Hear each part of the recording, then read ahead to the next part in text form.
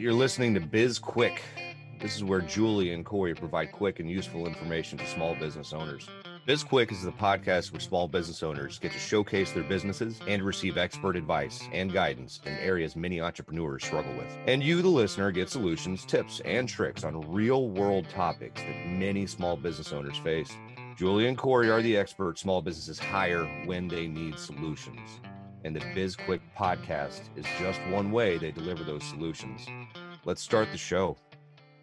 Hello and welcome to Biz Quick. I'm Corey. And I'm Julie. And on today's show, we've got Ian Karlstrom from Fargo, North Dakota. He is an expert in the entrepreneurial operating system, also known as EOS or EOS from the book Traction. And he has created his own version designed to help small businesses. So those businesses kind of at or reaching towards $2 million in revenue. And he's designed his own light version of that. And we're going to talk to him in a little bit about that and growing leadership teams. But before then, Julie and I are going to jump into what it is, in our opinion, to grow or build a strong leadership team. Love this conversation. I really do. And I love that he built his own basic EOS system, just simply because a lot of small businesses can't afford to hire an EOS implementer and to really implement EOS well, you want to use an implementer. So the fact that he's provided a solution for small businesses, that's really nifty. I'm going to use the word nifty because I don't feel like we've ever used that on the podcast. Yeah, and he's from the Midwest, so I feel like it's a Midwest word. Is there ever a more Midwestern name than Karlstrom? I don't think so. I have no idea. I'm from the East Coast, so. Okay. Leadership. Yeah. And it's, we've talked a lot in regards to building foundation for your business. We've talked about building a team, personal development, and all that, but I don't think we've talked about building a leadership team. And that's very, very important when it comes to growing a business, because as most of our listeners know who have ever owned a business or who have grown a business, you can't do everything all the time, especially when you get larger. So having a good group of people who you can trust and delegate to is critical so that you can get some sleep, take a vacation, be successful, etc. Mm-hmm. But how do we go about doing that, Julie? Well, I think it starts with hiring based on core values, right? So when you have your business and you've got that solid foundation and you've got core values in place, all of your hiring and firing should be done against core values, right? That's how I would start it. So if somebody's in alignment with your core values, then they're at least going to be a good fit inside of the organization. And then I say you start either developing people into leadership roles, or if you're hiring into leadership roles, then you really need to understand what type of leader they are, how they lead others, and how they're going to mesh with the rest of the leadership team. But does that apply to everybody, and do the core values apply to everyone? So let me give you an example. Let's say one of your core values as a business is to have fun. You like to have a fun, we're going to have a ping pong table in the break room type of business. Do you want that for your compliance officer or your CFO? Do you want them to understand that having fun is important, but, when it comes to numbers, we shouldn't have fun with when we're, talking about the budget. Well, yeah, but I feel, and I don't know, I guess I feel like that's obvious, right? I feel like you want to have people that know how to have fun, but know when it's appropriate. And maybe we're giving too much credit to people, or maybe I'm giving too much credit to people. We do that too often. We give too much credit. That is true. But I feel like it should be obvious to you, like, if somebody's going to mesh with the core values of your company, right? If I'm a compliance person and I like to, smoke a J at lunch, do they still say smoke a J? No, they do not. Okay. What do they call it then? Eat an edible? Sure. I don't know. You have a Scooby snack at lunch? Yeah, you should just stop there. Okay. I'm just going to stop. I don't know. Clearly I'm not cool in that way, but what you're looking for on that team as the founder, the CEO, that you're the person at the front of the ship. If somebody is a good fit for your team culturally based on core values. And I can tell, like, if you're going to be fun, like Corey, you're a perfect example. You're fun, but you're not fun when it comes to the numbers, right? Like I know we're going to get straight answers on how we're doing financially with you. And I don't worry about our taxes not being filed or anything like that. But I also know that you know how to have fun and you've got that balance that works in there. And I feel like that's sort of what I mean when I say you hire on core values. It's not everything is fun all the time, but you know how to have fun. You know, balance is important. True.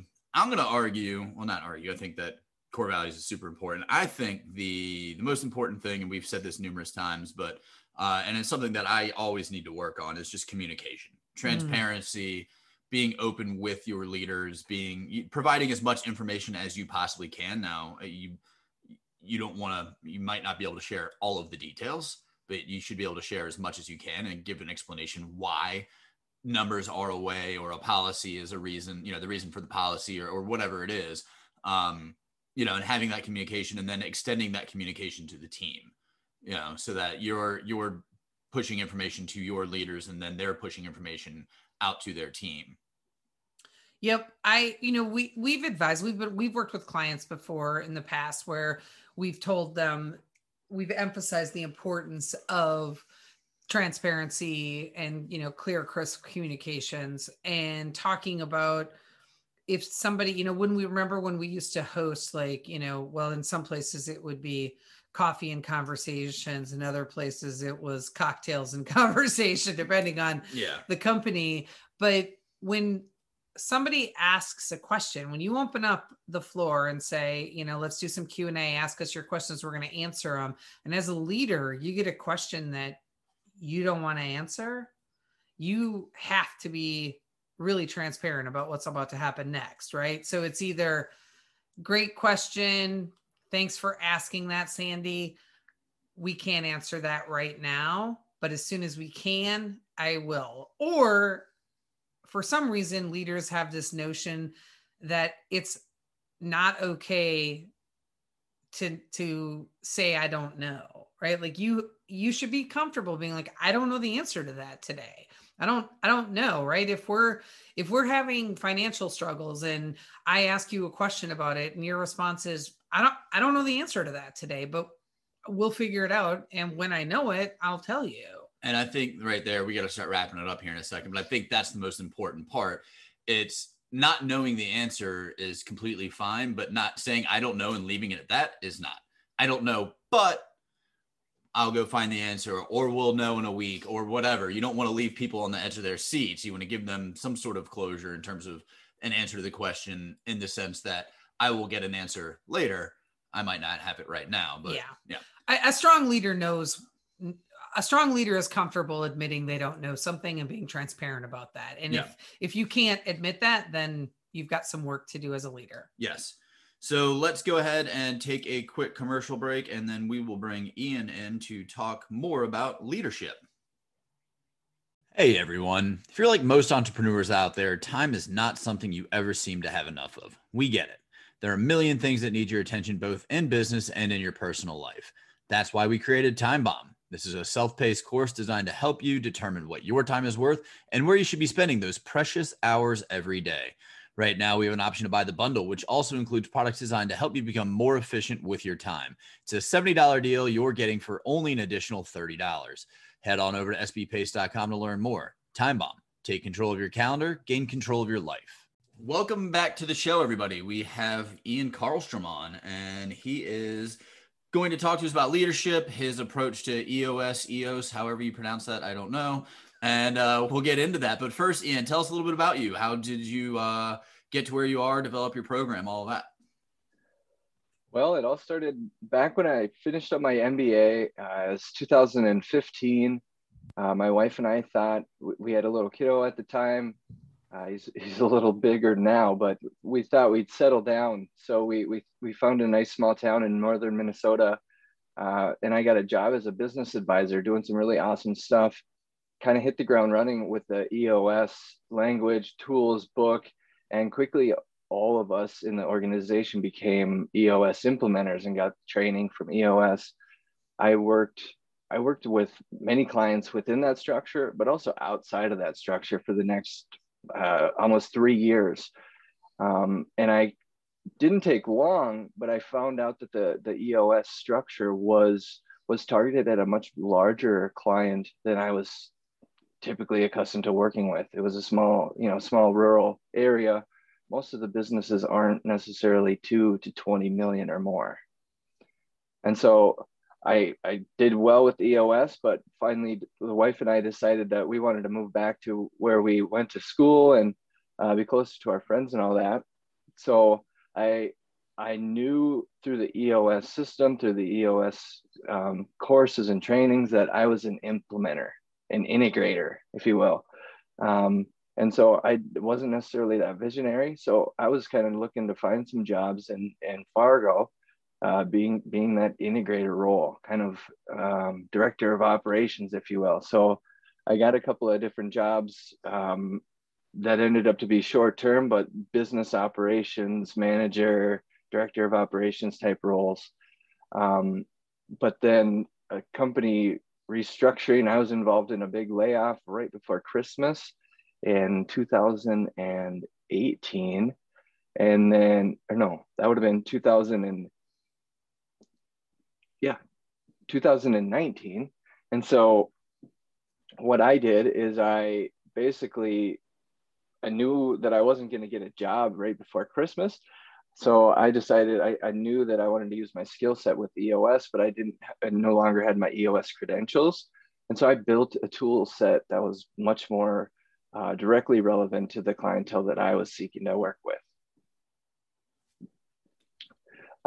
I did that for about 6 months before I got recruited into my current role as a business advisor still, but I learned a lot of things, and I still have this big old box on my shelf for small businesses that are really smaller than that $2 million mark. Oftentimes they have some employees, but they're really struggling to kind of hit over that, they're kind of stuck in that spot. There's a lot of hurdles, a lot of challenges for a small business. So this really takes a lot of those core essentials from, communication structures and meeting structures, to tying the vision down to the goals, down to the weekly metrics, a lot of the same stuff that EOS does, but it's in every management book that you'll read about. And EOS even admits themselves that it's not original, it's just their language of it. Yeah, I think what I really appreciate, use your words, Julie, that you did was you took EOS is very, very popular. EOS, right, is the book Traction, comes from the book Traction, and it is a very popular concept. We have worked in a couple of organizations, consulted for a couple of clients who use EOS, and it's a great tool, but it's not built for those small business owners who are in those early stages of growth and haven't really hit that substantial, hit significant levels yet, especially on the leadership side, because a lot of small business owners, they don't have a big leadership team, right? It's 1 or 2 or 3 people at the most. And EOS is designed around a strong leadership team. If I remember correctly, the concepts of it. That's right. And in my experience, the EOS clients that you would have them for no longer than 18 months. And let's just say the whole EOS toolkit, let's just say it contains about 20 tools. Those clients are going to get through a core 8, 9 to 12 of them in the first 6 months, and they won't really get to the next 20 of them. And so, although EOS claims to be simple, I simplified it even more. Get rid of the stuff that's not going to get used. Make something that's immediately helpful, that it's simplified language that any team of working people, they can be a college team on a project, or it could be a business. Any team of working people has to have a core fundamental skill set of how do we communicate, what are our goals, how are we measuring those goals, what's the end vision, and what's everyone's role in getting there. And at the end of the day, I believe everything else is sort of fluff if you can't get through those 5 concepts really well. And you said that you've gamified the approach. How exactly does that work? So what I like to do, maybe it's not a huge successful fun game, quote unquote, if you will, but at the end of the day, every business that I've worked with has somewhat of a weekly meeting, whether they call it an ops meeting, staff meeting, sales meeting. I mean, they're there and they're rotten. Nobody loves them. So what I did is I tried to turn that space into a time when a team can come together and sort of have fun, right? While still covering those core concepts that they need to get through during that time. And so I turned every person into a player, a role. And so now we can distinguish between individuals as humans and their roles in the company. And that later comes into play, which makes performance reviews and other things very helpful, or very, very easy. But we kind of separate the people from the players, even though the people are the players, right? And we've turned essentially the vision, the goals, and the metrics, we've turned those into the game. And so the game is what are our goals? That's the game. The greatest game is business. What's the end goal? What do we want to do? What are the goals that we're working on right now? And each player is kind of attached to a goal. It's their sort of token to move forth in the game. And then the kind of the weekly metrics or the weekly measuring, every business is sort of or should be, has sort of a scorecard approach or a weekly number that they're hitting. And so those simply become kind of the momentum of the game. And the teams can make it as fun or as not fun as they want by, adding rewards or adding milestones or adding any sorts of motivating factors.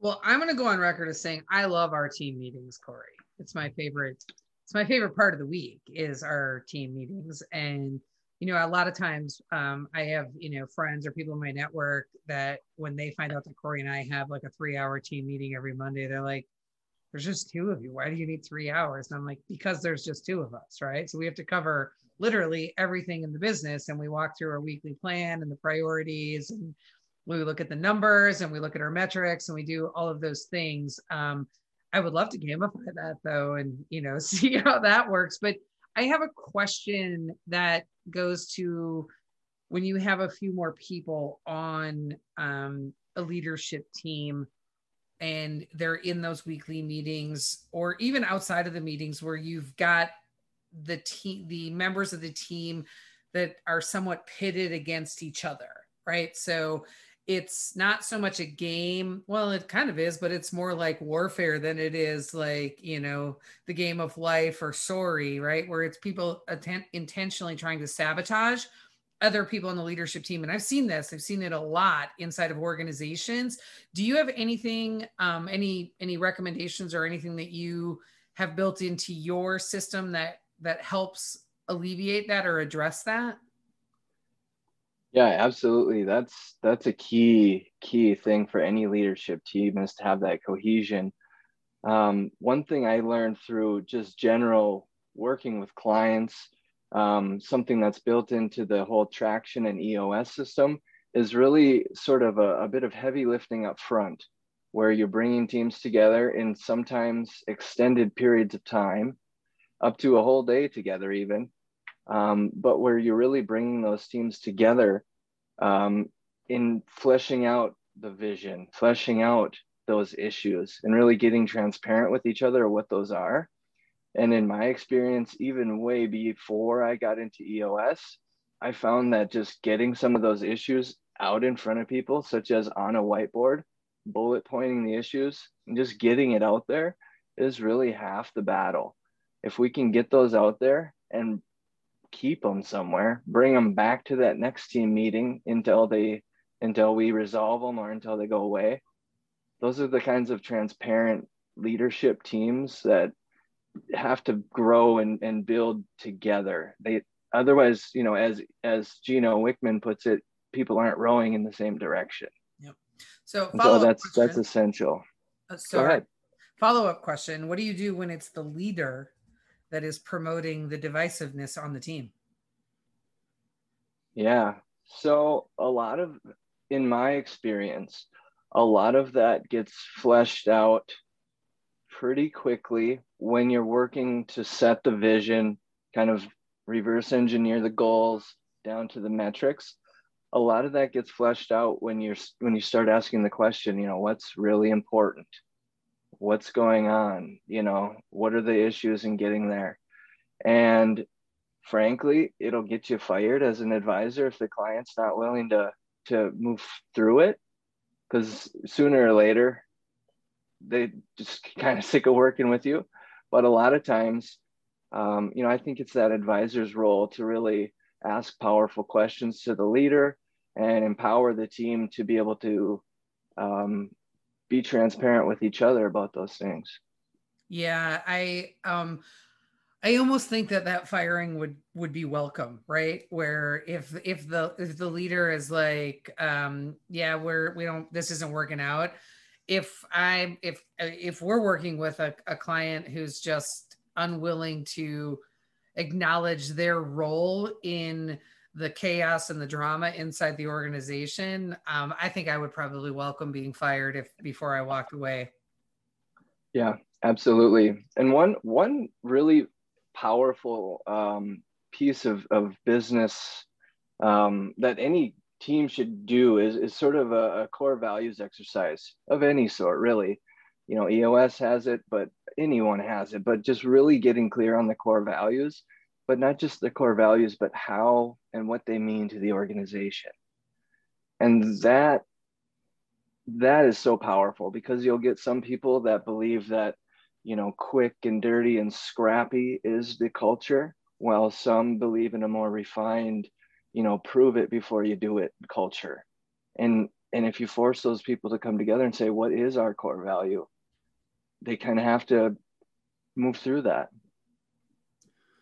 Yeah, and you touched on transparency earlier, and that's something, the communication is something that we talked about in our opening to this podcast before we brought you on, and that's important. But one of the other things that I think is most important, and you've also kind of talked about that, is the metrics. Because for me, it's all about the numbers. You can't manage a business unless you know the numbers, and you can't create goals, track, et cetera, et cetera. So how do you go about doing that? And I mean, how do you get people to, I don't know, adhere to those goals?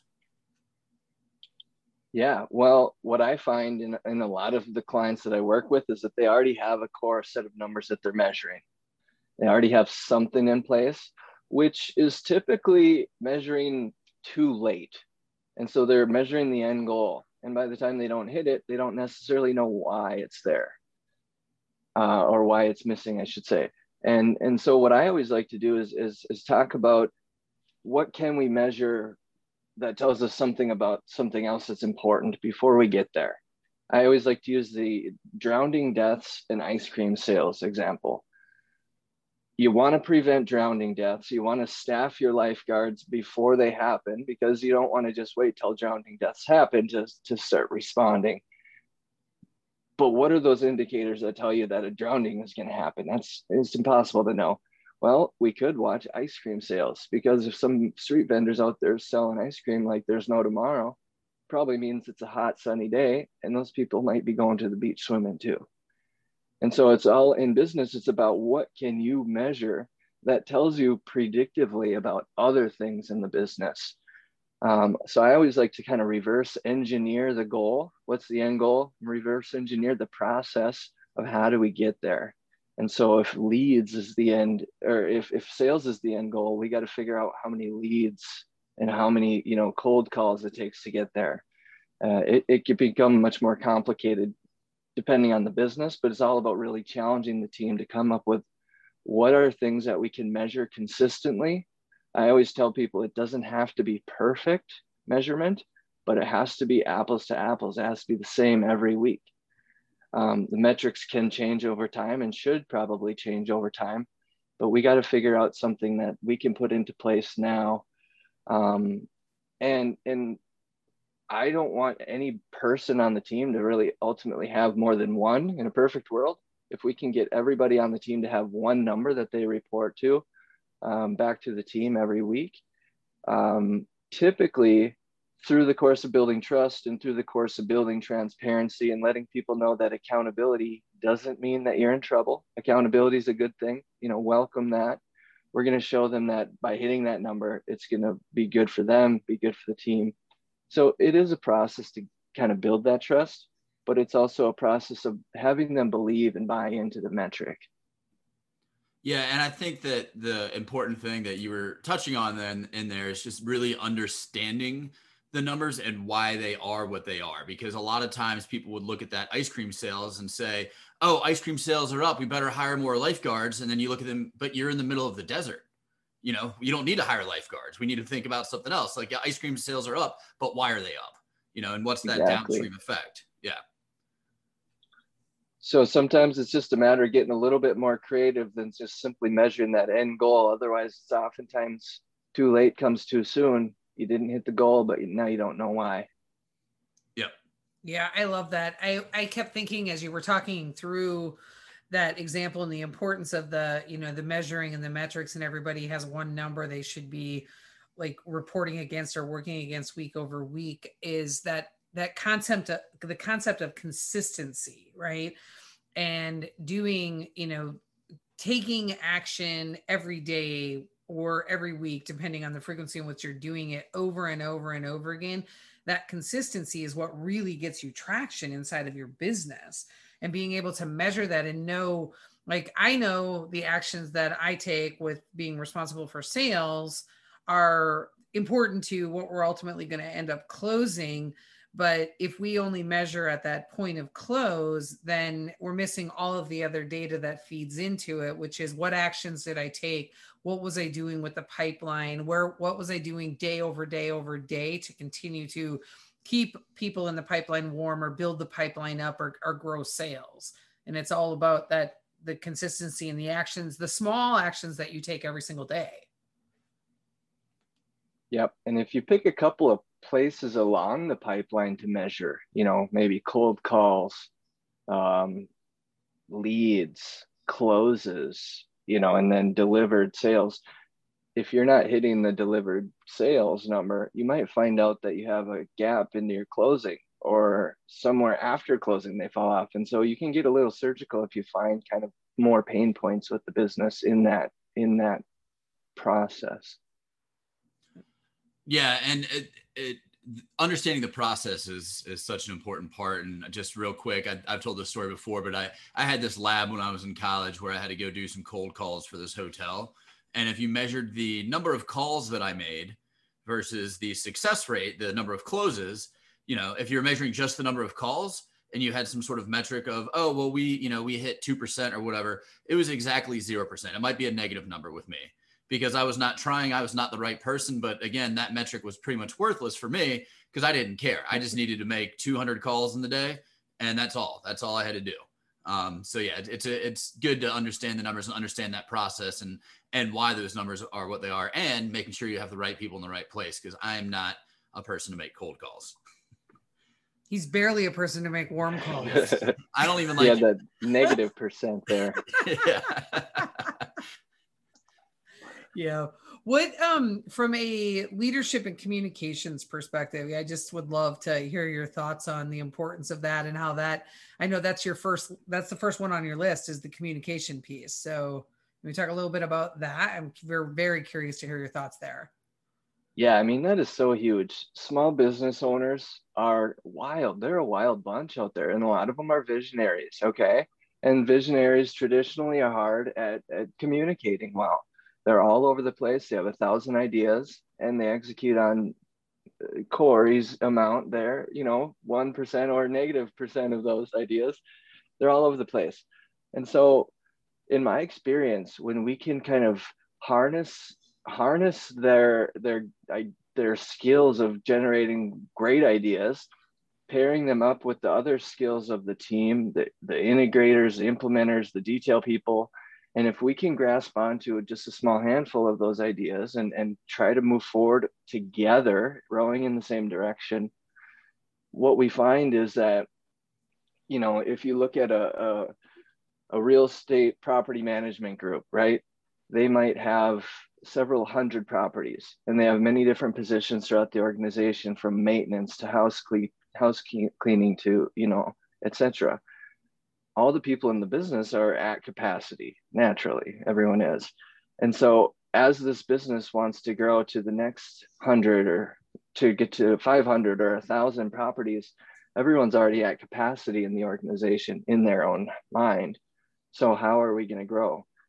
And so to be able to communicate that this is the path that we're going to double over the course of the next 2 years. That means we need to do this, this, and that this year. That means we're going to focus on this quarter. That's a really powerful conversation to get everybody in the organization rowing in the same direction behind that visionary. And the visionary gets the benefit of, typically they're like, man, I've said it 1,000 times, but they don't listen. But now when we put a little structure around it, put a little, weekly reinforcement around that with some metrics, I mean, that can become such a powerful factor in a business. Yeah, I can appreciate the description that you gave of the visionary. Saw a little bit of myself in there with all the ideas, and I'm always wanting to like, let's go, let's do this. And Corey's pretty good at reeling me back in and be like, nope. Let's finish the thing we're working on right now. But I'm wondering, for the people that are listening who are not familiar with the roles in EOS, can you just give the roles and a really short description, because we're starting to bump up against time here, but I just want to hear the other roles. The other roles. So we got the visionary and the integrator. You want me to talk about those two? Yeah. Are those the only two roles there those are? Two, really? Yeah. Okay. Yeah. So the visionary is typically that idea person. We have all met them. They're high energy, lots of ideas. They don't typically execute or follow up on their ideas well. And typically when it comes to communication, in my experience, they can sound unorganized because they're going 1,000 miles an hour, right? They don't take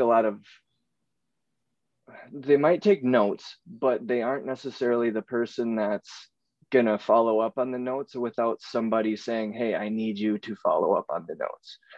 Whereas the integrator tends to have a larger skill set in the details, detail-oriented person. They are the ones that if you said something last week, they're going to ask you about it this week because they remembered, they haven't forgotten.